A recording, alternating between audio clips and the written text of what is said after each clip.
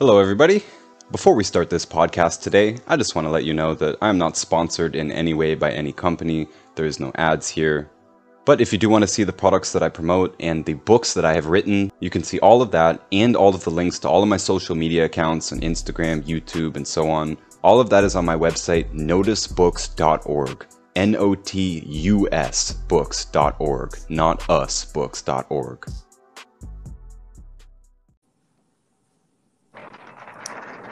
Was that ever easy? Daniel Patrick Young, we got Unbelievable. Unbelievable.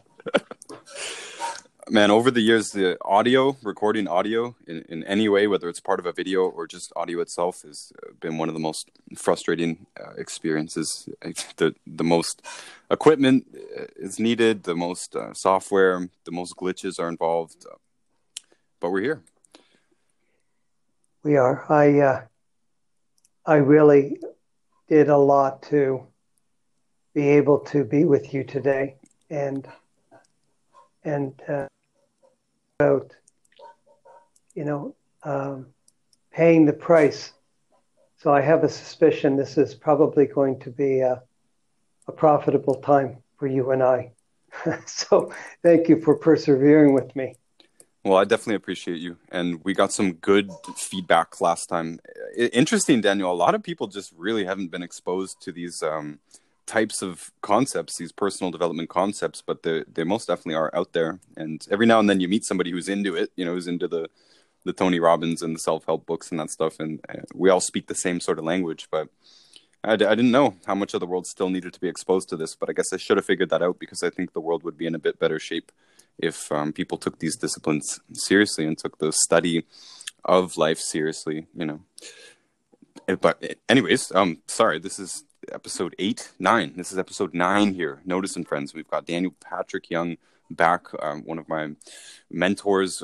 I consider you also a good friend, and I have this weird idea of people in my life. Like it's kind of either like family or nothings, if that makes sense. I don't have much of a family of my own, very few family members, but there's all these people like you, Daniel, who in my mind, they're in the group. They're in the family group. You and Nelson and Judy and all the way up the business line and the expanded network around that. I really do consider it a big family, and you've been there for me in much more than a business sense, and this advice has helped me in much more than a business sense, although it has most definitely helped me get my life together. And I want to let you speak about goal setting today, Daniel, and I want to join that conversation with you. But I want to mention too, I really don't get enough chance to speak about personal stuff, and it's part of why the podcast is kind of good too. It gives more context. But Daniel, in the 5 years that you've known me, I think I've moved 5 times, 6 times, something like that. I think I've changed relationships 4 or 5 times in that time. My life's been a bit of a mess. It was a bit of a mess. But in that time, I've also gotten on my feet, and I can only credit the progress that I've made to these concepts, not just these 6 systems, but planting myself firmly in the journey of personal development, looking at the resources that are out there, but also magically mentors appear. Daniel was one of them, out of nowhere. And this has happened other times as well. I've accumulated other mentors and other positive people, other wealthy people who are able to give me actual advice on finances and stuff. And these are resources that I didn't have in life. So I cherish you as a resource, but as a friend, Daniel, as well. And we're here to talk today about the goal setting, goal achieving methods. Is this 2 different systems, or is it considered one?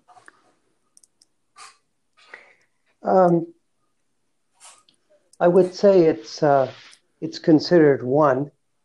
I think there's a lot that goes into I think setting a goal, for example, I think of it like this: fantasy, wish, dream, chance, or luck, or God, or hard work, and then reality. So when I look at what makes a goal, for me, what makes a goal is putting my entire being into the process, my mind, will, and emotions. And I've said before, the bigger the goal, often the bigger the obstacles. And I think to make a goal, we've used the acronym, we've seen this SMART, S as in specific, M as in, what do we say? Specific, measurable, M is measurable, A is attainable, R is realistic, and T is tangible. So I think it's important to be specific about, and oftentimes as we start down the road, the reason I firmly believe in baby steps in everything is because when we take the small steps, we can looking back into last conversation we had about the 4 principles of effective communication: desire, time, honesty, and commitment. As we're moving forward with our goal, we can look at the relationship between desire and commitment, for example. We take a step, we've said we've wanted something, and so we start down the path. And as we're going down the path, we'll encounter some challenges, we'll encounter some obstacles. These may be obstacles from outside, these may be obstacles from within. And we have to have something worth, we talk about pain and gain. So without pain, you don't have the gain. So we want to have something worth fighting for. And as we take the baby steps, we can really ask ourselves, is this something we want to continue? Do we want to change the goal? Do we want to stop? They say quitters never win and winners never quit. But there's absolutely nothing wrong with stopping. We have autonomy to do that. This is our life. We make the choices moment by moment. Another reason for taking small steps is, you mentioned the last 5 years having some different messes. I would think of some of these messes that you've shared with me in the past as just being difficult life circumstances. And this was all part of your growth. None of us arrive. This is a journey, not a destination. We learn by making mistakes. And what I think is most important from my perspective as an outsider looking in, when you mentioned making the messes, I don't see that. I see someone, for example, years ago, in a much different socioeconomic position, for example. And let's look at the 6 areas of life, for example. Finances. You're in much better shape financially. Your home life, your social life. You've got some very high quality relationships. You may not have a lot of them. I don't either. I'm not interested, to be honest with you, in quantity, but I'm interested in quality. Mm-hmm. Okay. Physically, I think you're doing great. Your mind seems to be functioning very well. And I think you're going along your spiritual journey perfectly. So I would just say that you dealt with a lot of very difficult life circumstances, and you had the power to persevere. I don't think you created these messes. I think these were obstacles that were put in your path to really cause you to ask yourself what you want. And I have a lot of admiration and respect for you. I think you're doing phenomenally well. So congratulations. Thank you, Daniel.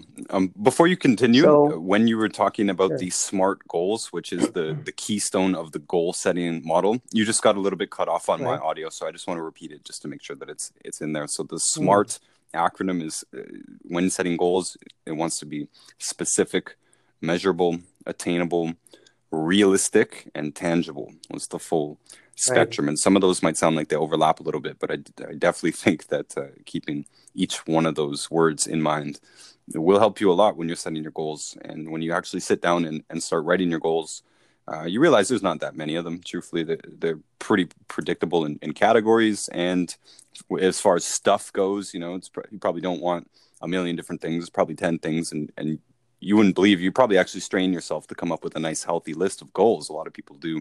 But this is a cornerstone of the personal development world of getting started, right? The desire is going to be your first step no matter what. That's the whole Think and Grow Rich. You can't, if you don't have the desire to do anything, you're not going to do anything kind of thing. And then after that, you actually need to, once you have the desire for something, you need some way of getting it, and making sure that your goals are smart, specific, measurable, attainable, realistic, and tangible is absolutely key to continuing. You're not going to continue without a realistic goal or any of these other words. They're not going to help you if you're not specific. If your goal is vague, I just want to be rich, or I just want to drive a nice car, or I just want to have a good-looking wife, or whatever. It's not specific enough, and you might actually get that, but since it's so vague, it might not be what you want, if that makes sense. Well, it's true. And one of the reasons to measure, and there are ways, of course, to do that depending on the goal that you want. There are financial barometers that you can look at. There are time elements, etc. And one of the reasons for taking the baby steps, I call them baby steps, is that when at least for me, when I believe that I do something small, for example, today I fixed a table. I put 3 screws in the table, and I'm not the handiest guy, but over time I've realized that small things make a big, big difference. They give me encouragement. They give me confidence. They give me faith. And these are small things. And so it's important that we believe that we're actually, we have hope that we're going to see our goal as a reality. And for example, driving a nice car. You could have a goal, for example, today is, I think, the 12th of June, 2020. And say, for example, you set a goal to have a $30,000 car, and in a year. So you need to have in your pocket, after expenses, etc., if you want to pay for this, and you can be very specific, you can pay for if you want to pay for this car in cash a year later, you need $2,500 net per month to come in. The nice thing is, as you start going out looking for cars, you may realize you don't need to spend $30,000 on a car. Mm-hmm. You may want to spend less, or you may just see something nicer. You may have just received a promotion at work, or your network marketing business has grown. So the number per month that you needed to save for that $30,000 tangible goal really is a non-issue. And so then, because you've just been moving in the direction step by step by step, taking your time, etc., you realize you may decide you want a higher end car or something else. So you can, of course, change the goal as you are, going step by step, day by day, etc. Right now, I'm looking at, different cars. My wife and I are planning to be in San Diego. Initially, I thought I would get a convertible Vette, and I've been looking at the different models that they have and the colors, and we call this dream building. And I think it was Napoleon Hill who said, whatever the mind of man can conceive and believe, it can achieve. Okay, so belief is very, very important. So by me doing that small step today, putting 3 screws in a table, it gave me the confidence and the courage to be with you today on the podcast. Because anything worthwhile is going to require effort. And as I said before, sometimes the biggest goals are going to have the biggest obstacles. That's why it's important to have people around you. I would much rather have someone say to me, I think I understand the position that you're in. And when I was in a similar position to what I think your position is right now, this is what I did. I would much rather somebody tell me what they did, what they achieved, than to tell me, well, if I was you. Mm-hmm. And I think we need to be careful because you're not me, I'm not you. And sometimes we're relaxed and we're calm and we're filled with hope, and we have our fear and anxiety and stress levels are down. The money's coming in, the relationships are growing.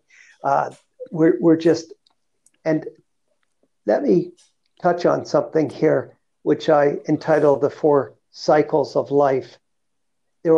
Life is a series of moments. And some of these moments seem to last longer. But if you look at it as being a moment by moment journey, some moments we're flying high. Some moments we're running. Some moments we're walking. And some moments we're waiting. And sometimes for some of us, the waiting is the hardest part because you still have to function. You still have to do what you have to do. And this is where some of these systems are so wonderfully and of critical importance, because the relationship between desire and commitment, you may not, when you're waiting, you may not desire to get out of bed. But if you believe that you can get out of bed, I'm sorry if I'm going on a rabbit trail, Ryan, but I think it's important. You're absolutely welcome to. Thank you. You cited Napoleon Hill's Think and Grow Rich, for example. The 13 individual steps that Napoleon Hill cites is desire, faith, autosuggestion, specialized knowledge, imagination. Those are the first 5. And of course, there are 8 more. They may come to me. But let's look at desire, first of all. Faith. So that's a step. Step 1 is having desire, as you touched on. Step 2 is faith. Just believing that you can get out of bed or believing you can take that next step. So I think baby steps are very, very important. So when we look at specific, you decide what you want today. Measurable, and we'll talk about that in a second when we discuss the goal achieving aspect. So we have the goal setting aspect, specific, measurable. Attainable asks a very, very important question. It forces us to ask, can it be done? Realistic asks the question, do I believe it can be done by me? You see the difference? Mm. There are many things that are attainable. In because principle. People have, in principle, correct, and in reality. I remember a while back looking at a specific car, Bugatti Veyron, and I think it was about $2 million US. And I thought, just for the heck of it, why don't I just find out what are the running costs on this car per year? And the costs were incredible. I think they had fly in people to do oil changes. I think the tires had to be changed. I mean, I think, if my memory's correct, $40,000, $50,000 per year just to maintain this car. Okay, so people have these cars, so they are attainable. People manage and maintain these cars.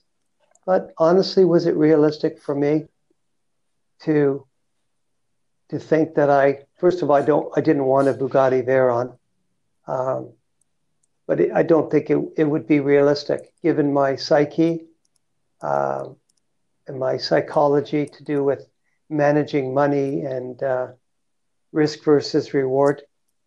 Spending $40,000-$50,000 a year to keep a supercar on the road, that's not something that I would do. But for someone that wanted to set a goal like that, that's fine.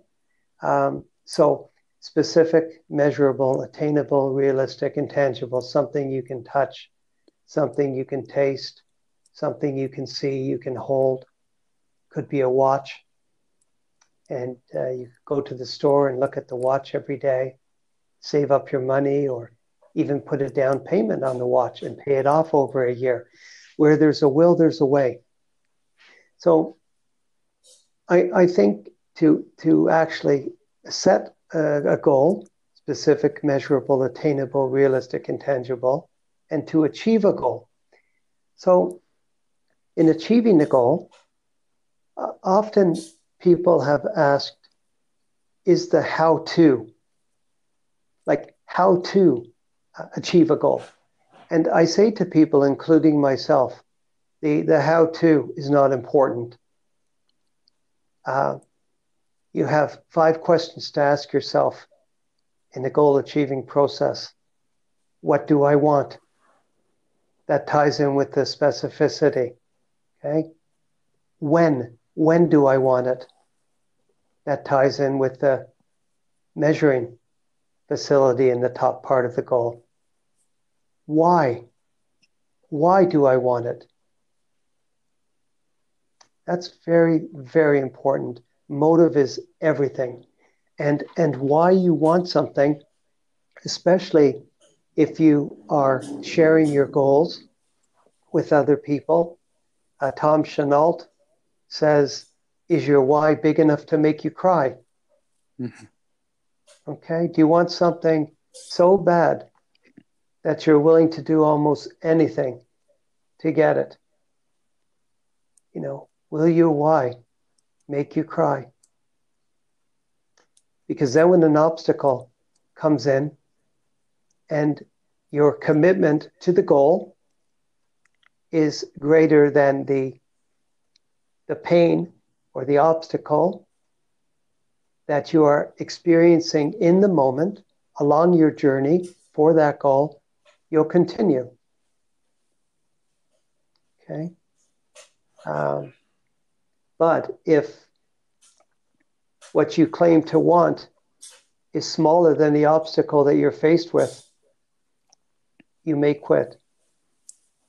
It's why having a team, having people that have been where you and I are right now is so important, because these are the people that can say, I know exactly what you're going through.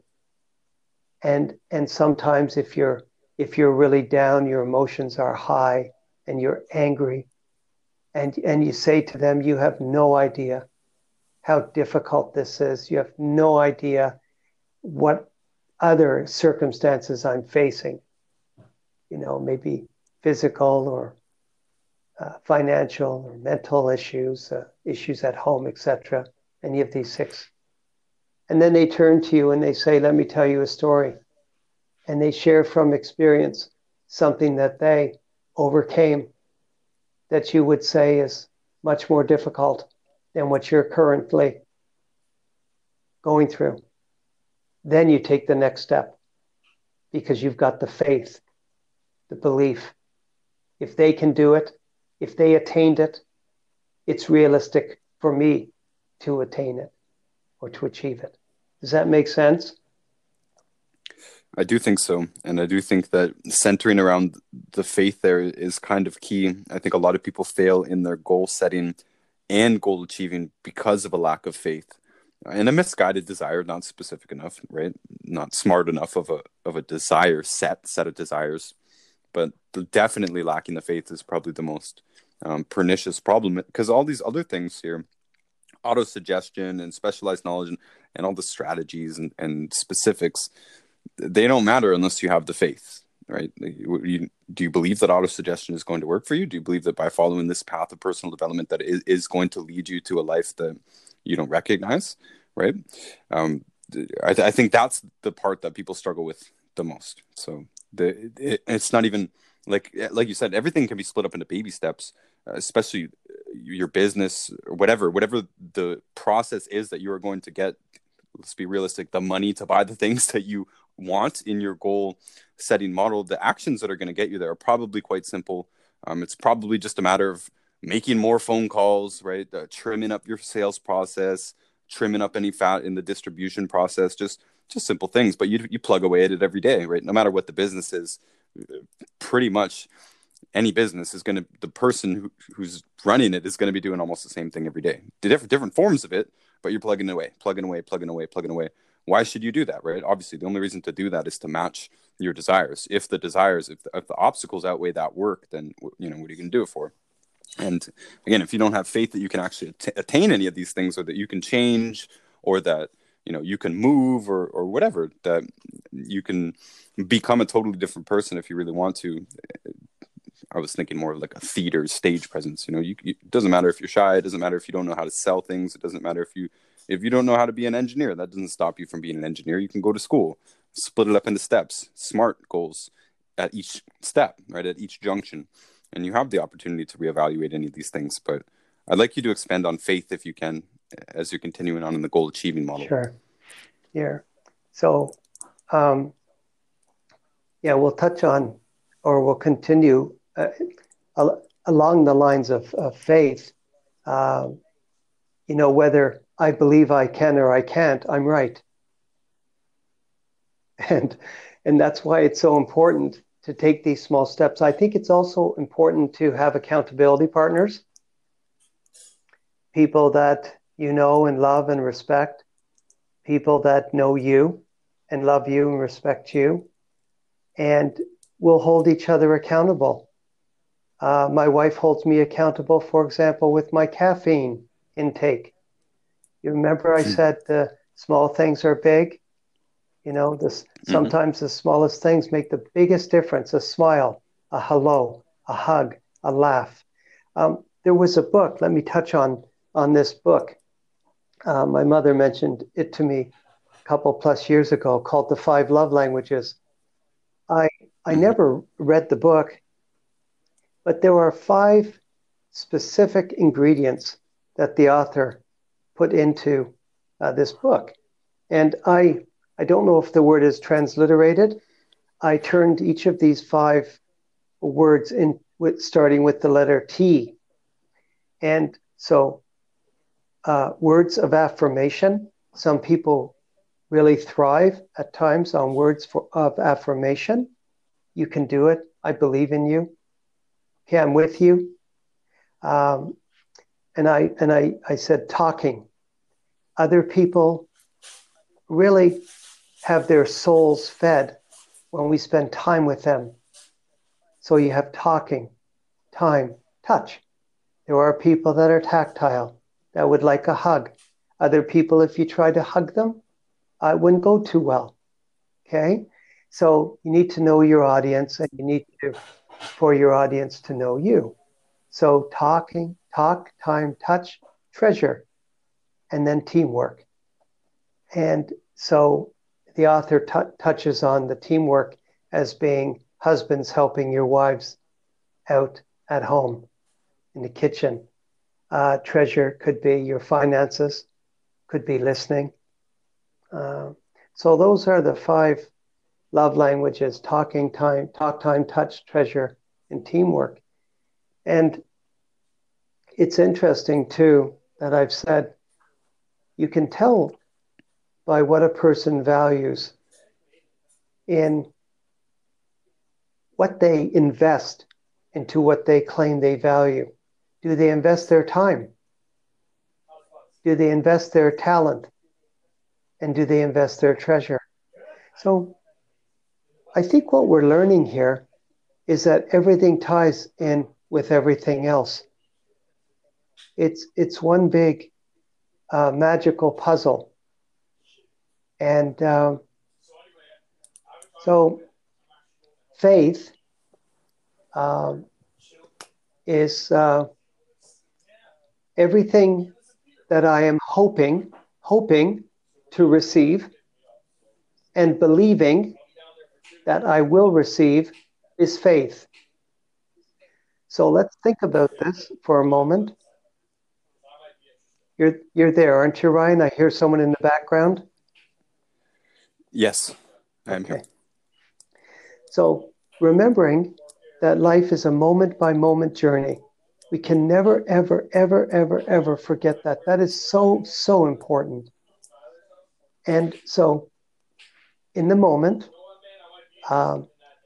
everything in that moment that I believe that I will receive. So you have everything that I'm hoping, everything that I am hoping to receive, and at the same time believing that I will receive is faith. And that ties in with what you were saying about believing that what we're doing is going to manifest itself into our reality. Sometimes it's great having a roommate, and sometimes it's great having 5 cats. But on our last podcast, I was distracted, so I made sure I was cloistered away this time. So, if it was possible here, I would do that too. Right. That's fine. And again, I think I mentioned before, and you touched on it today, people going up on stage, giving a nice presentation. And I used to think that, well, really doesn't matter what I used to think.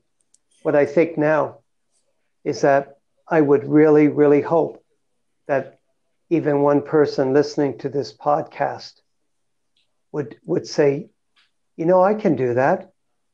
I can set up a podcast like Ryan's doing. And I know one of my favorite podcasters, Tim Ferriss. He's an incredible human being. I haven't had an opportunity to meet him, but God has used his basically his life and his commitment to serving others to change my life. And the reason I say that is because I act on what I learn. If we don't act on what we learn, even taking baby steps, it's going to have no merit. And I think I touched on this on our last podcast, but if I can repeat it, I would appreciate saying that. Yep. It's not what you have. It's how what you have is used, by whom and for how long. And that one statement is worth its weight in gold. It's all about application. So let's go back to the goal achieving part. What do I want? When do I want it? Why? Why do I want it? The reason this is so important to me is that if I'm going to be somebody's partner, I really want to know how much they want what they claim to want. Because if I give of my time and my talent and my treasure, I want a return on my investment. So that's an important one as an outsider looking in. If I'll give you an example, I was in Fort Wayne, Indiana, a number of years ago, and Steve Wallach, the CEO of Youngevity, was giving a nice talk, and I think it was around the time that we had a cruise coming up. There was a contest called the Founders Club, and I was fortunate to have been able to do what was required to win the cruise, and I think I helped some other people as well get on the cruise ship. Steve mentioned if any of you, I think I'd given a talk on goal setting as well and goal achieving. Maybe it was another time. I'm able to have senior moments now because I'm 57 going on 90. You can't, Ryan, because you're still young. So I have them if we recorded this at the end of the day. I would be forgetting things, truthfully. Well, so I'm in good stead, good company. So yeah, it's the end of the day where you are. You have a bit of an excuse. No, thank you very much. So Steve said to the crowd something to do with if any of you have a goal or want to talk about goal setting, talk to Dan. And I remember at the break one man came out and he had a goal, and his goal was to make $100,000 a month. And I asked him one question. I said, why do you need to make $100,000 a month? And he said, because I have a ministry and I need to do some, different types of marketing and radio. And I said, don't they have public broadcasting stations in where we are here? And his eyes lit up. He realized he could go on the air for little or no money and get his message out. And the conversation was over in one question. And I hope that he did get some airtime on the public broadcasting station where he was. And chances are he achieved his goal. He didn't need $100,000. That's why to ask questions, I think, is very, very important. That ties in with, is it realistic? And it ties in with, why do I want what I want? So that's probably a big one for a lot of people. There's probably a lot of people who think that they need a lot more to do whatever it is that they want, and just having a big daunting number in front of you or something can be so dissuasive that you won't even try and map it out, try and figure out what would the baby steps be to me buying the castle or whatever it is. It seems too far away. And often they don't need it. You don't need a 25,000 square foot home or whatever, right? You don't need to be on cribs. You don't need the Bugatti, like you said. Even if you have the money for it, it becomes impractical just because it's such a big thing, You're 100% bang on. One of the important things that I'm learning is it's of critical importance to be responsible, not just to take responsibility for our lives and the lives of those that we're in the foxholes with, our friends, family members, etc., but to realize, for example, with real estate or with anything tangible, you're going to have maintenance and you're going to have to manage the asset. So if we look at the Bugatti, you're going to have to maintain that car, and you're going to have to manage the payments, insure it. Correct. Often people want something, but then when they realize the level of responsibility to maintain the asset, they say, wow, I didn't realize that. And so it's important. And if we're taking small steps, we're able to do diligence along the way. So it's so important. I think we're touching on a lot of very, very important things today, Ryan. So again, if we go back to the goal setting for a moment, goal achieving, what do I want? Ties in with the specificity. And again, we've discussed it can change. Your goals can change, no problem. When do I want it? Allows us to measure. Why do I want it? It shows us our own heart. And what am I willing to do to get it? This is another biggie. What am I willing to do to get it? And the last is probably the most important. What happens if I don't get it? And those last three questions, why do I want it? What am I willing to do to get it? And what happens if I don't get it? That will show you the person's heart. For me, those last three questions are the most important. And can I pause there and pick up on that phrase from, it's not just from Tom Chenault, it's definitely in the network marketing world, and he's a big enough figure where he could have been the progenitor of it, but I'm not sure. But is your why big enough to make you cry?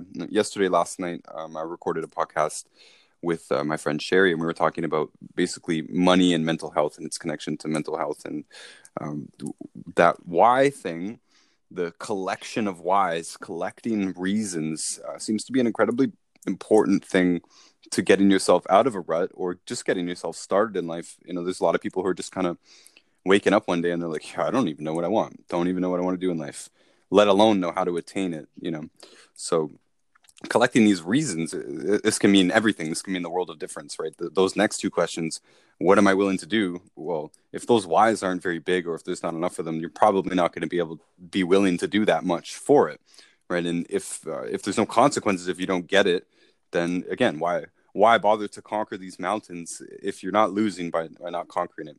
Whys could be family, could be a spouse, could be something like that. Like, well, what if I don't achieve my goal? Will I quit my job to do this business? Maybe my family starves, right? That's a pretty serious motivating factor. But a lot of people really just haven't put any logs in the fire. They haven't burned any of the boats. They're taking the safe route. They haven't developed desires outside of what's available in the safe route, right? A lot of people aren't thinking about a nice car at all. They're just not. And they're wondering why they're in depression or something. And to me, Daniel, this is what gets me excited. This is what keeps me going. It's why, it's reasons. And anytime I'm feeling down about myself, I just go and collect some reasons, go and collect some work to do, start a new project, pick up an old project, put an ad out, get some responses, get things moving, get whys, right? Why get out of bed today? I have stuff to do, right? Why look forward to 2 months from now? Because I expect it to be better than it is now. I expect there to be more business. I expect it, whatever it is. And I want to let you pick up on that, but that is going to be the key part of what people are missing in a lot of this. The desire. Napoleon Hill himself, the book itself says desire is the very first thing. Desire and reasons are very similar in my opinion. Hopefully your desires aren't just random. I don't think they are. In my experience with real human beings, I think people do have pretty specific desires, and if anything, it is lacking those other reasons, or of course the SMART goals themselves. Fantastic. Really, really fantastic. I learn every day, and I'm learning, and I'm being reminded of so much. We've been together for 40 minutes. This is just so true. What's being exchanged. I think people. I think life is a team sport. Together, everyone achieves more. And to have one person that believes in you, one person that truly loves you, that's it. What is the saying? You may be only one person in this world, but you may be the world to one person. I'm going to digress for a moment and share the importance. Like when we talk about goal setting and goal achieving, or the 6 areas of life, this system, this specific system that I'll share quickly with you, is enabled me. The power behind this system enabled me to get on this podcast with you today, because I was dealing with, I would say, a lot of fear and anxiety. And this specific system I've entitled Managing Your Emotions. And I'll give it to you quickly. And because the two emotions that I have to deal with more than any other two emotions are fear and anger. And I had both today. Both were present. And emotions, when I talk to people about emotions versus states, an emotion is an emotion. A state is when your mind, will, and emotions are engaged. For example, you can have anger present, you can be triggered and have anger, or you can be in a state of anger. You're angry, your mind, your will, your emotions, your functionality is very, very limited. Your access to the place of logic is often not available. People use the term, I saw red. Often people have committed murders. And this is true what I'm saying. And then the police are interviewing them, and they're trying to understand logically why the person went and shot another person. But when this person went out, they were in such an angry state that their access to logic was not available. They don't remember. They were seeing red. They were not in their right mind. And so there's an example of anger. Fear. Fear can be paralytic. And so staying calm is important. So I was reminded today, especially when we were having such a difficult time getting this podcast going. I think the email link is the way to go now, isn't it, Ryan? Yeah. Yep, it worked quite 2 seconds, brother. That was it. Daniel, can I pick up on fear, if you mind? Sure. I'd like to give you the. Yeah. Go ahead. Give me the other two. No. I'd like to give you the. When I talk about the system called managing your emotions, I use anger and fear. I'd like to give you the actual template, the words that I use, and then we'll talk about the fear aspect of it. So this is how it goes. So I call it managing your emotions. You can call it whatever you want, okay? Never allow an emotion, let's use anger in this case. So never allow an emotion, anger, to cause you to act when without this emotion, the act would not take place. So you have anger, you're triggered, you want to hit something or someone. Would you want to hit something or someone if that anger wasn't present? No. So don't act. That's why it's important. Desire, time, honesty, commitment. That's why it's important to stop. Take the time. Be honest. I use a system I think we touched on the last podcast, from awareness to adaptation. I'm aware I have anger. I accept that I have anger. I acknowledge that I have anger. I accept that I have anger. And then I adapt, which means I process that anger through my mind. Okay? I don't take the act. Consequently, never allow an emotion, in this case fear, never allow an emotion to stop you from acting, to stop you from taking action, when without this emotion, the act would take place. If I did not have fear today, I would have had no problem doing this wonderful podcast with you, Ryan. And so when I was reminded of that, I was given the victory. My why was bigger than my fear. My level of commitment was to you and to your audience, to myself, was stronger than the temporary emotion of fear. So that is the template, and you can put whatever emotion you want in there. So never allow an emotion to cause you to act when without this emotion, the act would not take place. Consequently, never allow an emotion to stop you from acting when without this emotion, the act would take place. And that's, I think, why we're talking today. And I hope at least one person including me. I'm getting great benefit from this, Ryan, and I thank you. It's an honor and privilege to be doing these podcasts with you. Thank you. Well, this is a big part of mindfulness itself, right? Identifying the emotion kind of takes the power away from it, right? A lot of us didn't realize that we were acting on emotions just simply because we didn't identify the emotion, the trigger itself, the sensation itself, or the state as you described, right? We're not even realizing that we're 100%. In state, and the power is taken away by identifying it, by being aware of it, by acknowledging it. And by adapting to it, being changing, realizing that this thing is making me angry because of this, and I do not need to respond in anger, in a state of anger, to that thing. Maybe there's an evasive action, maybe it's a no action, maybe I don't go and attack that person or something like that.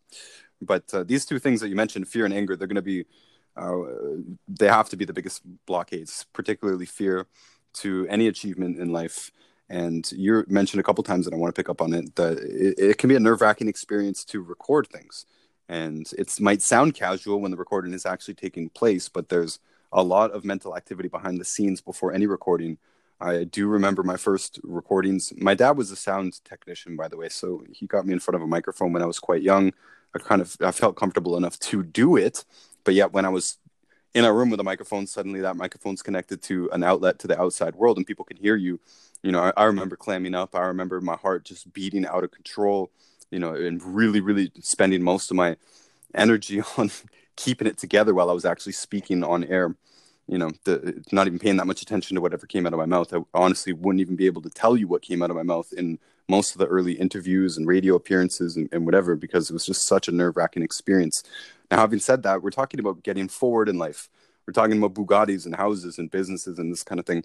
To me, any business or any craft, whatever you want to do, you want to get good at it, and you want it to somehow supply your life or enhance your lifestyle or whatever, bring in extra money, aka in real human terms. If you want to monetize your hobby or your passion or change your life in some way, it's going to require you getting attention, what you like it or not, right? Maybe what gets the attention is an interface, like an ad. Maybe you put ads out, maybe you put a capture page out, maybe you make content that doesn't have your face or voice behind it because you're too shy to do so. But that fear of attention is one of people's major blockades, and not just attention itself. Of course, it's negative attention. What are these people going to think of me? What if I make a mistake? What if I choke up on air? And, you know, whatever, fear of negative attention. I've myself made a ton of content. You know, it's not easy. And I've taken a lot of it down because of being self-conscious. You realize after a while, that video really wasn't that good, but you keep going, right? That perseverance is going to be a key part of this formula no matter what. But it doesn't matter what you're doing. I'm also an artist in one part of my life. That still also requires getting attention. All of the same fears of judgment, all of the same fears of what the people in your life are going to say about you. Are they going to accept me, this public? You know, am I even going to make it? Is it going to be worth my time? Is it just going to be someone better than me? All of these doubts do go down back to the attention. And I don't know, Daniel, maybe you could name something. I can't come up with something of building a business or something or anything, a craft, without getting attention. Everything else is a private endeavor, you know, but if you are trying to build goals and those goals are connected to real things, especially if those real things cost money, then, you know, these are...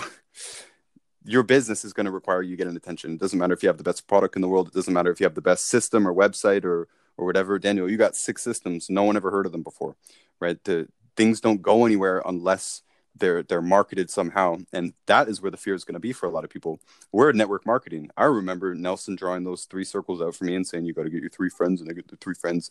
And I had absolute disbelief that this could happen. And I guarantee a lot of things flashed in my mind when I started to learn about network marketing, and I'm seeing people talk about doing meetings and events and all this stuff. And I'm like, I don't want to do this, right? In high school, I refused to do presentation. In college, I refused to do presentations, you know, and I found myself one day being forced to do a presentation. And by the way, that was in academia. That was in the university when I worked at the University of Sydney with the Ocean Technology Group. My professor, Ian S.F. Jones, he kind of made me do a presentation in front of a group of Chinese delegates. So with headsets and a translator. and I'm trying to explain something very technical about an experiment that I had run. That's why he wanted me to do it. It's not just, this is another thing, but like, people don't know, if you're in science, if you're in academia, if you're in whatever, not only do you have to do the thing, you have to communicate that thing with other people. You have to go on stages and talk to people about it. You have to face panels, all kinds of things. And in my case, that was my first exposure to public speaking. And I believe the fear in people, when they're hearing these things, and if they're thinking of goals, what do I want in life? Well, they might just say, look, I'm never going to get a Ferrari because, again, I can't sell. Why? Because of fear of attention, basically fear of not being good enough, all this kind of stuff. And it sounds like it's all about sales, but the world is sales, right? Business is sales. If you're basing what you're doing on a talent of yours or whatever, maybe you have a nice voice, maybe you like to write, maybe anything, you're going to have to sell that to someone. You're either going to have to sell that to the public itself, or you're going to have to sell it to a distributor or a media house or someone who's going to sponsor the production and distribution of the corresponding products to you. If this makes sense, Daniel, because I'm having trouble visualizing, quote, the good life outside of the societal, go to school, get a job, You have to do something else, some type of business, some type of enterprise, which will always require attention. It doesn't matter if it's an investment fund. People need to know about the fund, right? I don't want to ramble on that point too much, but I've made content before just specifically about how fear can rob you of your opportunities, right? You just mentioned two different things. Emotion can cause you to do something that you wouldn't do without that emotion. And it can also prevent you from doing things that you would do if it wasn't for that. Right. A lot of people would take more risks in life if it wasn't for the fear of what people would think of them. And, this is not just business decisions. This could be relationship decisions, people acting certain ways within their social life because of they're worried about how other people are going to judge them, So if you do let fear prevent your action, you just, everything else that we're talking about doesn't matter. Right. And I do like to continue to sort of connect this to depression a lot, because I do feel that depression is a consequence of stagnation. It's a consequence of inaction. And when you're caught up in this goal-setting, goal-achieving system, it's very difficult to be depressed. You just don't have time for it. It just creates energy. Energy produces more energy, if this makes sense. And I want to toss it back over to you, Daniel, after this point. But the amazing thing, I've noticed this, many people have written about this, it's amazing that sitting around doing nothing all day can make you so tired, just so tired. You want to lose all your energy, don't do anything. You want more energy, go spend energy. It's crazy. It's this weird return system in life built into this world that doesn't match standard economic doctrines, right? You think that spending energy, now you have to somehow regenerate more energy. It's weirdly not true. The more you do, the more energy you are supplied with to do more. The more you do, the more motivation you're supplied with to do more, right? The more whys you collect, the more whys you get. Right? This means you can consciously look for reasons to motivate yourself. And in that process, you will automatically be supplied with more of them, more responsibilities that you weren't even out for, right? I feel comfortable with what I just said there, Danielle. I do want to pass it back to you. Yeah, I could listen to you all day. And there's absolutely nothing that you've said that I do not understand, number one, and I don't agree with. You're bang on. And, energy begets energy.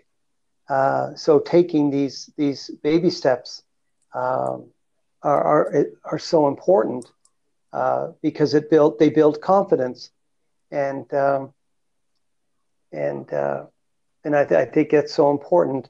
I think each of us has, depending on what business we're involved with, I think there are aspects of the business that we really, really like, and there are aspects that we don't like. And I really do believe in delegating. And the busier that you get, the more responsibilities that you have, pay for the tasks that you don't like to do or want to do. But I think it's important to be knowledgeable on the tasks that you're delegating. We delegated a building project to a team recently, and they failed miserably.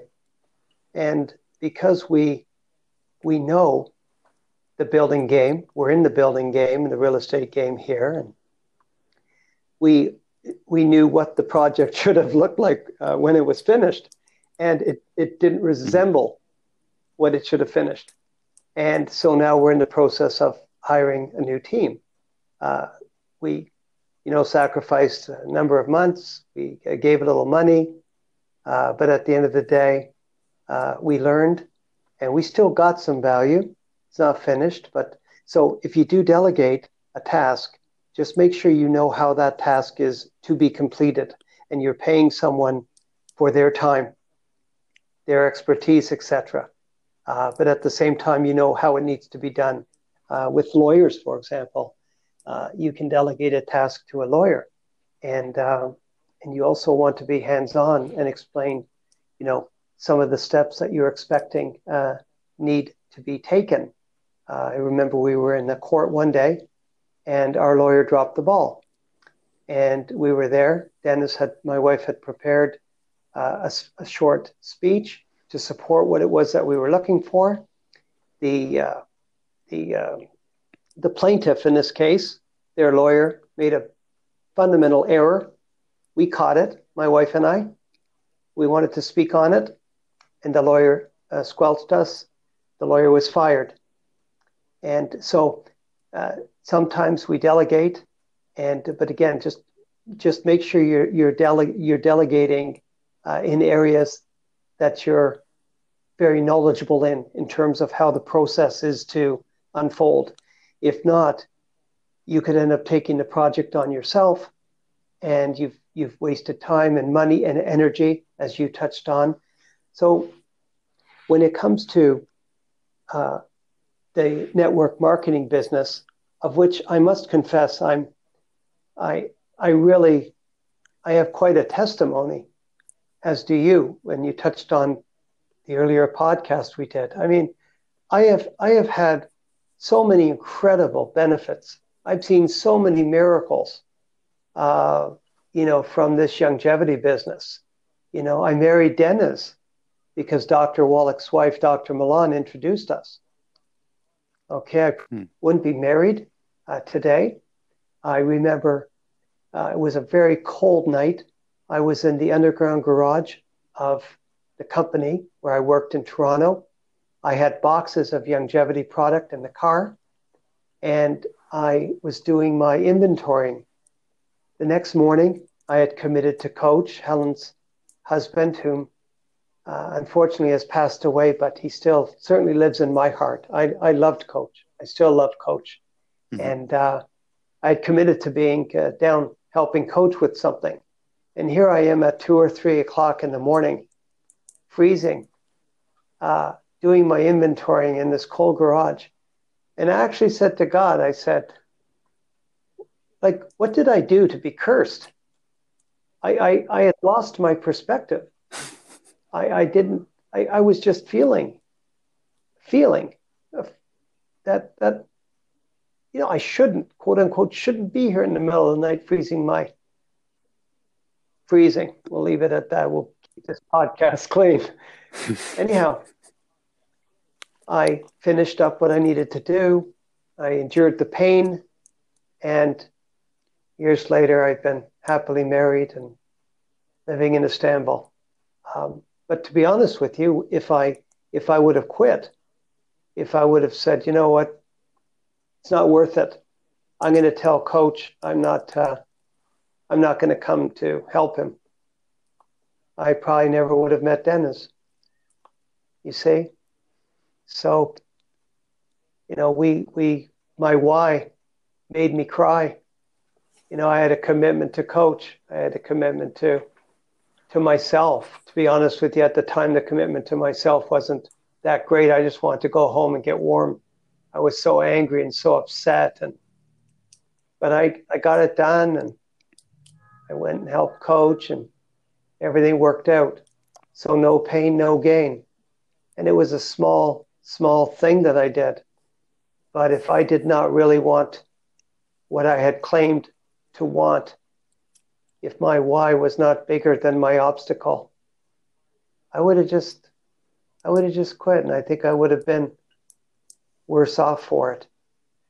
So with respect to our business, the network marketing business, I mentioned on the last podcast the key to the abundant life, and I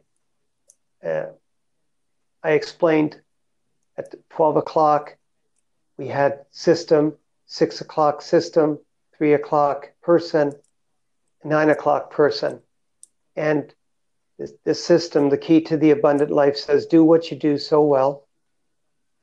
So you plug yourself into a system that works for you and works for your team. For example, if you love being on the phone, which I do, generally speaking, 3-way calls are great. I used to tell people when I was in Toronto that had fear of phoning people up, of speaking with them, I would say, hand them out a CD, and if they think that the information on the CD is worth a phone call, have them call me.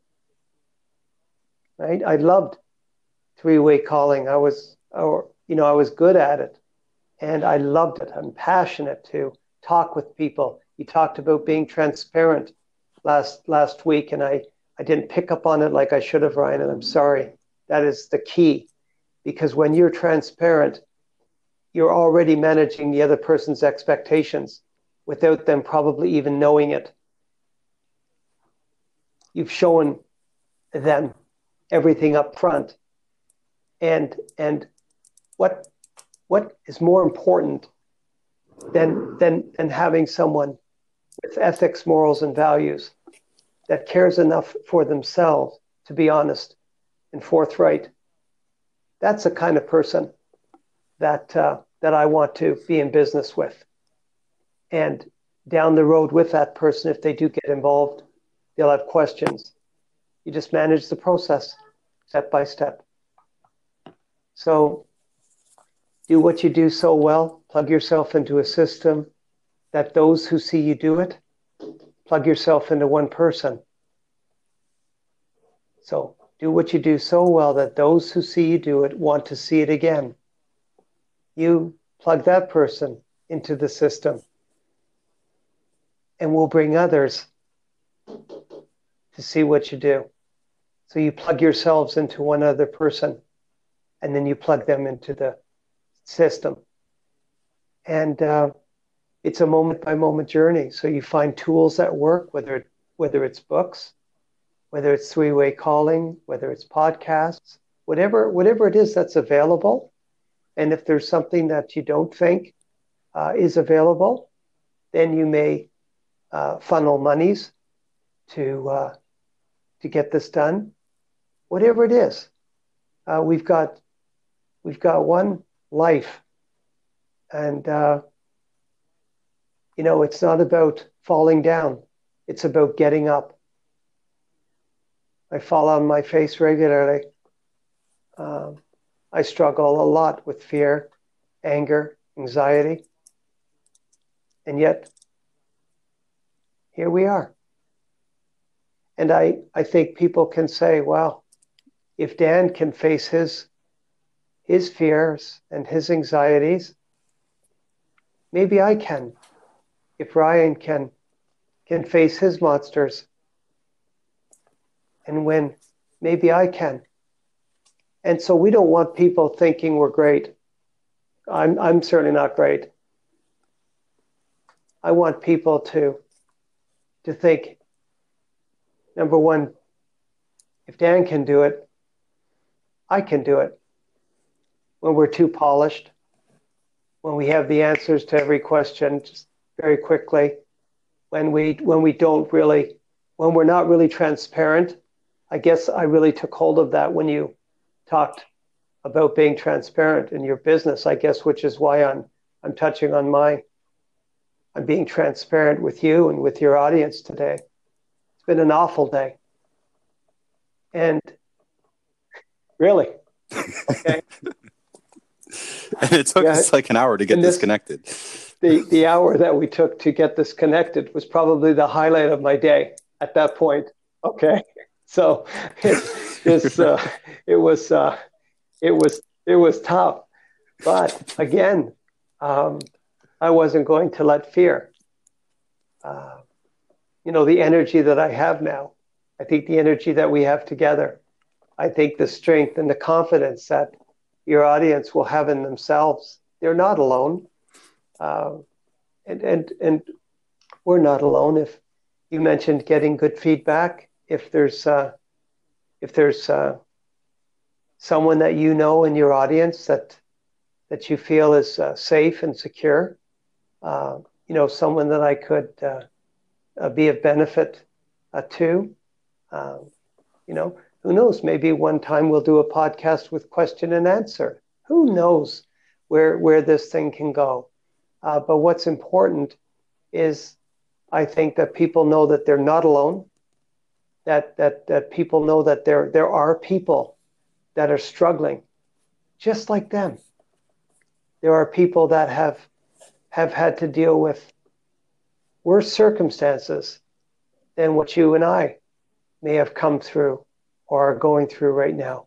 And that, as you said a moment ago, energy begets energy. So when we get off the couch, when we do something small, like put 3 screws into a table, or make a phone call, or I don't know, it's the small things make the biggest difference. And I do want to say one thing on fear. Fear and love, fear and gratitude cannot exist in the same moment. I challenge you to, when you have, and I often forget to do this because I'm in my heart, and I say, with an emotion you react, with logic you respond. Reacting costs, responding pays great dividends. Okay, so when we're triggered, don't react. Take the time to get into a place of logic and respond. Okay, so when I have fear or anger, and I say thank you. Sometimes I can't even say the word thank you. The emotions are so strong, I can't even say thank you. I can't even access my mind. Ryan, I'm not kidding. And I make sure I'm safe and secure at that moment. But if I can say thank you, or if I can smile, just smiling, the fear and anger is gone. It's like turning on a light switch. The darkness flees instantly.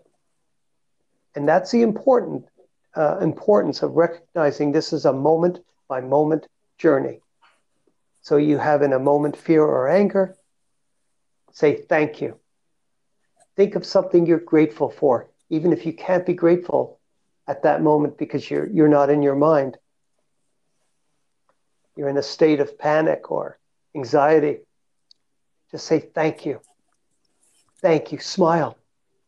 They've done it. They've done studies where they've had mentally ill patients stand in a room, look up at the ceiling, and smile. And I think in some cases it turns into laughter, and their lives changed. These are people with diagnosed mental illnesses, and I can't remember what the illness was. I can't remember if it was schizophrenia or what it was, but it works. What I'm saying works, and I would want to be if someone is experiencing anxiety and panic and fear and anger, I would probably be, or someone like me who deals with these emotions on a regular basis. These are the people that can be of benefit and to others, because we're walking, we're experiencing, we've been and we are where people are. So people that listen to this podcast, you have people that believe in you and that love you. And this is a team sport. Together, everyone achieves more. So if we can just look at the goal achieving, again, what do I want? When do I want it? Why do I want it? What am I willing to do to get it? And what happens if I don't get it? It's just so, so important. I've said before, you marry someone's heart. I've said as well, life is won or lost between the ears, but needs to be experienced by the whole being. And, you know, there are so many different systems that I'm thinking of right now. I think there's actually 9 or 10 altogether. Initially, there was 4, then 5, then 6, but then some of these wise sayings became systems as well. So,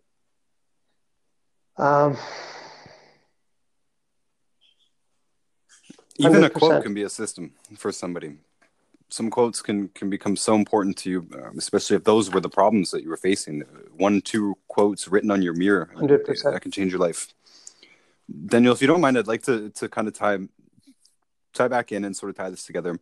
And we've gone a bit long. I think we're at a good podcast length for this topic. But at the end here, we kind of really focused on fear and anger, and I think that's important because, again, those will be the 2 major emotional inhibitors from action. This whole thing is about goal setting, goal achieving. If you're caught up in fear and anger, you're caught up in fear and anger. You're not setting goals. You're not moving forward. You're not doing your results-driven actions very well. If you're caught up in fear and anger, fear is going to be dwelling on the past mainly, right? We think that it's more about what's going to happen, but I think it's a fear of repeating past mistakes or fear of experiencing other negative emotions that we remember, embarrassment, that kind of thing, right? Nothing has happened yet in the future. The future doesn't exist. The past doesn't exist either. It's a figment of our imagination, but we combine the worst of the past to project onto the future. It's a terrible habit. And so, again, fear and anger it's going to take your mind away from whatever it is that you are trying to achieve. And if you're dwelling on fear and anger, the whole goal setting, goal achieving just genuinely doesn't matter. All you're doing is sitting there dwelling in fear and anger, staying depressed, staying whatever. Maybe you're getting yourself up and going to work, but all this stuff requires mental engagement, and it requires breaking away from the fear and the anger. And I just wanted to break down anger a little bit more. You did as well, but certain words come to my mind when I think about anger. And by the way, I love Paul Ekman's work on emotions. Paul Ekman, he's the guy they based the TV series Lie to Me off of, and his books are way better than the TV series, by the way. But one of the definitions that stuck in my head from his work was that anger is the physiological response to an interference with an intended action. That means it's what happens to you. It is the physical response to any interference with any intended action, anything. And when you realize that definition, this is one of those things that a quote could change your life. Well, that one definition of anger changed my life because as soon as I recognized what was interfering with my intended action. What was my intended action? How was it interfered with? And in some cases, I was able to adjust that. If my intended action was to, we're from Toronto, right? I needed to drive to college in the Markham or whatever, Markham Road, Scarborough. And if it was my intended action to wake up and get there in 10 minutes, it's a 10-minute drive. There was no car on the road. If it was my intended action to get there in 10 minutes, I'm going to be disappointed. I'm going to be frustrated. That action will be interfered with by every single person I encounter on the road. If I expect it to take me 45 minutes, like my mom taught me to do, because she grew up doing that, or not grew up, I grew up while she was doing that commute. And she said, no, you got to mentally prepare for it to take twice as long as it's going to. And then most of the time, you're actually going to end up there earlier than you expected. And that's good news. But so the frustrations of life, a lot of them can be absolved completely just by actually recognizing the problem or recognizing that, a reaction to an interference it's not the end of the world. You can identify the interference and you can identify possibly your intentions, and possibly your intentions are misaligned. Possibly your intentions are unrealistic, right? Unrealistic expectations being the number one cause of disappointment because those are the most likely to be interfered with. And your anger and your frustration, that is the physiological response to that interference. Like you said before, even just identifying it though and calling it what it is and feeling it almost objectively, like, oh, that's anger there, right? You don't need to you don't need to fall into a state of anger because you recognize it. It's right there. I just saw this guy cut me off. That's why I got upset. I'm running late because I didn't expect it to take 40 minutes to get there. I should have, right? And you realize it's just on you. You plan for the future. You reduce these things happening in the future. I find myself reducing the huge majority of my frustrations just with this alone. Sometimes you're still going to get glitches on your podcast app that are going to be frustrating and whatever. But it's very clear, and it would be very silly of us to react any more than just a little bit of frustration as we have. Just merely voicing it is the appropriate response, if that, anyways. But there are other forms of anger that are confused in here. Guilt and resentment and jealousy would be the biggest ones that jump off the page for me. And those, obviously, you could tie them to an interference with an intended action, but more likely it's just twisted thinking, right? Guilt and resentment and jealousy is this guilt of what? Comparing yourself to what? The version of you that succeeded, right? Guilt can be misplaced. A lot of people feel guilty for failing. We talked about earlier, you're going to need to fail. You have to fail. It's not, you cannot succeed without failing. You just can't, right? Even I love the analogy, by the way, the Jim Rohn analogy, that to be a professional baseball player, you only need to bat 3 out of 100. Sorry, 3 out of 10, 300 out of 1,000 kind of thing. So that's 3 out of 10 hits.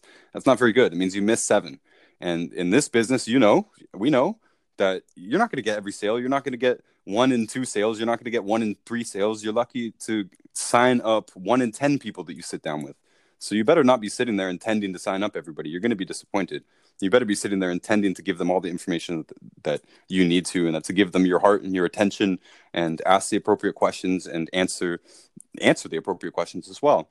And you focus on the process, not the conclusion, right? You mentioned last time conclusions are killers, and this is how I wanted to tie this all together, because you can't have guilt or resentment or jealousy without some conclusion of the way things are supposed to be, or without some conclusion about yourself in comparison to another person, which is silly. That's a huge part of the personal development world. Don't compare yourself to other people. You can look at other people. You can take lessons from other people. You can take advice from other people. You can see the consequences of other people's actions and say, I don't want that, right? You can, if you're in the gym, you can compare your progress to your buddy's progress, but you have to be very careful, right? And you know that if your buddy's been in the gym 3 years longer than you, you shouldn't be comparing yourself to them, right? If you're in this business, network marketing, I don't compare myself to people who are completely different people to me, right? They operate in a different way. They are different people. And I mean, in fundamental personality aspects as well, so why would I compare my paycheck to his paycheck if we're different people and we have different processes and all this stuff? And I think this understanding can translate out into other things as well, but it definitely has to do with that statement before: conclusions are killers. Talking about the goal setting, the specific, measurable, attainable, realistic, and tangible. A lot of people have misaligned conclusions about what that means. A lot of them are setting their goals inappropriately or failing to set their goals at all because they've made some unrealistic conclusions, right? So if you can free yourself, if you can liberate yourself from whatever ideas that you have in your head that constitute a conclusion, you'll be free to just navigate the waters of life as the river that it is, if that makes sense. And I think that's a good point to stop talking. Okay, can I make a quick comment? No, it was excellent what you shared. Thank you. I think there's a big difference, and I think it needs to be identified between an emotion and a state. Okay, I touched on it earlier. Anger is an emotion. Angry is a state of being. Jealousy is a state of being. Guilt is a state of being. And what's the second one? You said guilt, resentment. That's a state of being. Guilt, resentment, and jealousy. And big difference. In much more serious consequences if we don't recognize that our state, our psychological state, our soul, when we are jealous, we are feeling jealousy, we are feeling guilty, we are feeling resentful. Our soul is involved. Our mind, our will, and our emotions. And it is a very, very important distinction for me to at least touch on at this point. That we need to be extra. We need to make sure we are extra safe and secure when we are in these types of states. If I can just, well, maybe we'll leave it for another time. But the difference between an emotion Absolutely. and a state of being is very, very important. To be able to make the distinction, from awareness to adaptation. I'm aware that feeling very resentful right now. I acknowledge it. I'm feeling very resentful. I accept it.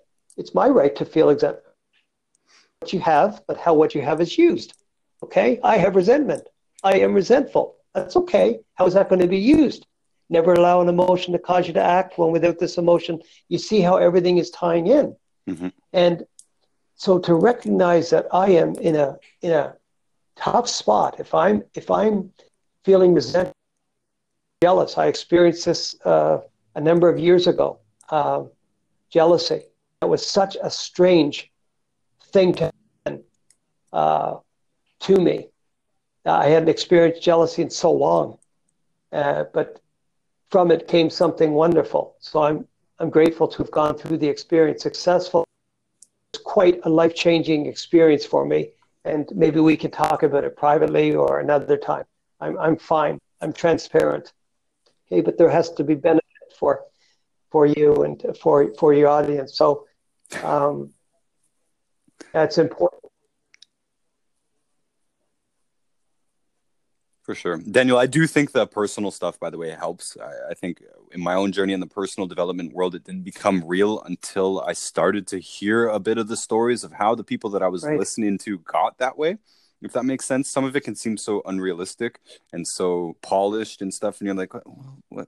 But then they tell you their story, right? And that's really where the power comes in. Can I do this too, right? You mentioned earlier, if Jim Rohn can do this, farm boy from Idaho, I can do this, right? If Daniel can do this, I can do this. Me, 18 months ago, I was homeless, right? So if I can do this, you can do this.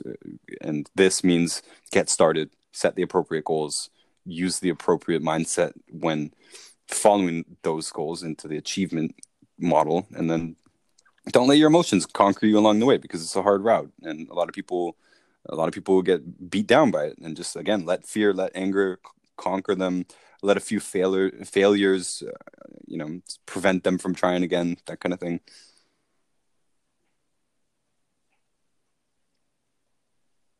And sorry, my point was kind of done there. I kind of left it a little bit open, but I'm happy with what we recorded today, and I appreciate you, Daniel. I think this is a lot of value, especially if people are not familiar with this. And to me, when you arrived in my life, I felt I already was kind of familiar with this, but going through these things in such detail is critical. You don't need 1,000 different concepts. You need a few good ideas, well implemented, right? A few good phrases well implemented, a few good changes in your habits, a few good changes in your philosophy. 100%. These few changes will make the world of difference. Wow.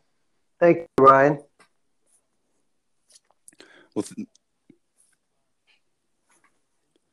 thank you, Daniel Patrick Young. I will be sure to include your entire name. And I understand, too, it's a pretty generic name. It could be Daniel Young could be kind of generic. My professor at University of Sydney, his name is Ian Jones. And if you look that up in Australia, there's like probably 40 Ian Jones professors, so you got to use both middle names, SF. I don't think so. Daniel Young is a musician. There's probably not very many others. And so I wouldn't want to steal his thunder. But as I mentioned to you, I didn't realize until I was 53 years old that my father's name was in fact Patrick Franklin Young. It wasn't Franklin Patrick Young. And Dennis and we had been picked up from Pearson Airport on one of our flights in. My mom and dad were driving us back to their home. And oh, by the way, and they shared the story of how my father, for pretty much his whole life, thought his name was Frank. But it wasn't. It was actually Patrick Franklin Young. And that's why there's Sean Patrick, James Patrick, Daniel Patrick. I could never figure out why we all got Patrick until I realized in the van that it was my father's name, Patrick. Unbelievable. Anyhow, you have yourself a wonderful day. If you get any responses, any questions from anyone, if I can be a benefit in a small way, I'm here. And there's so much more. There's just this. We're just touching the surface. And anyhow, love you, brother.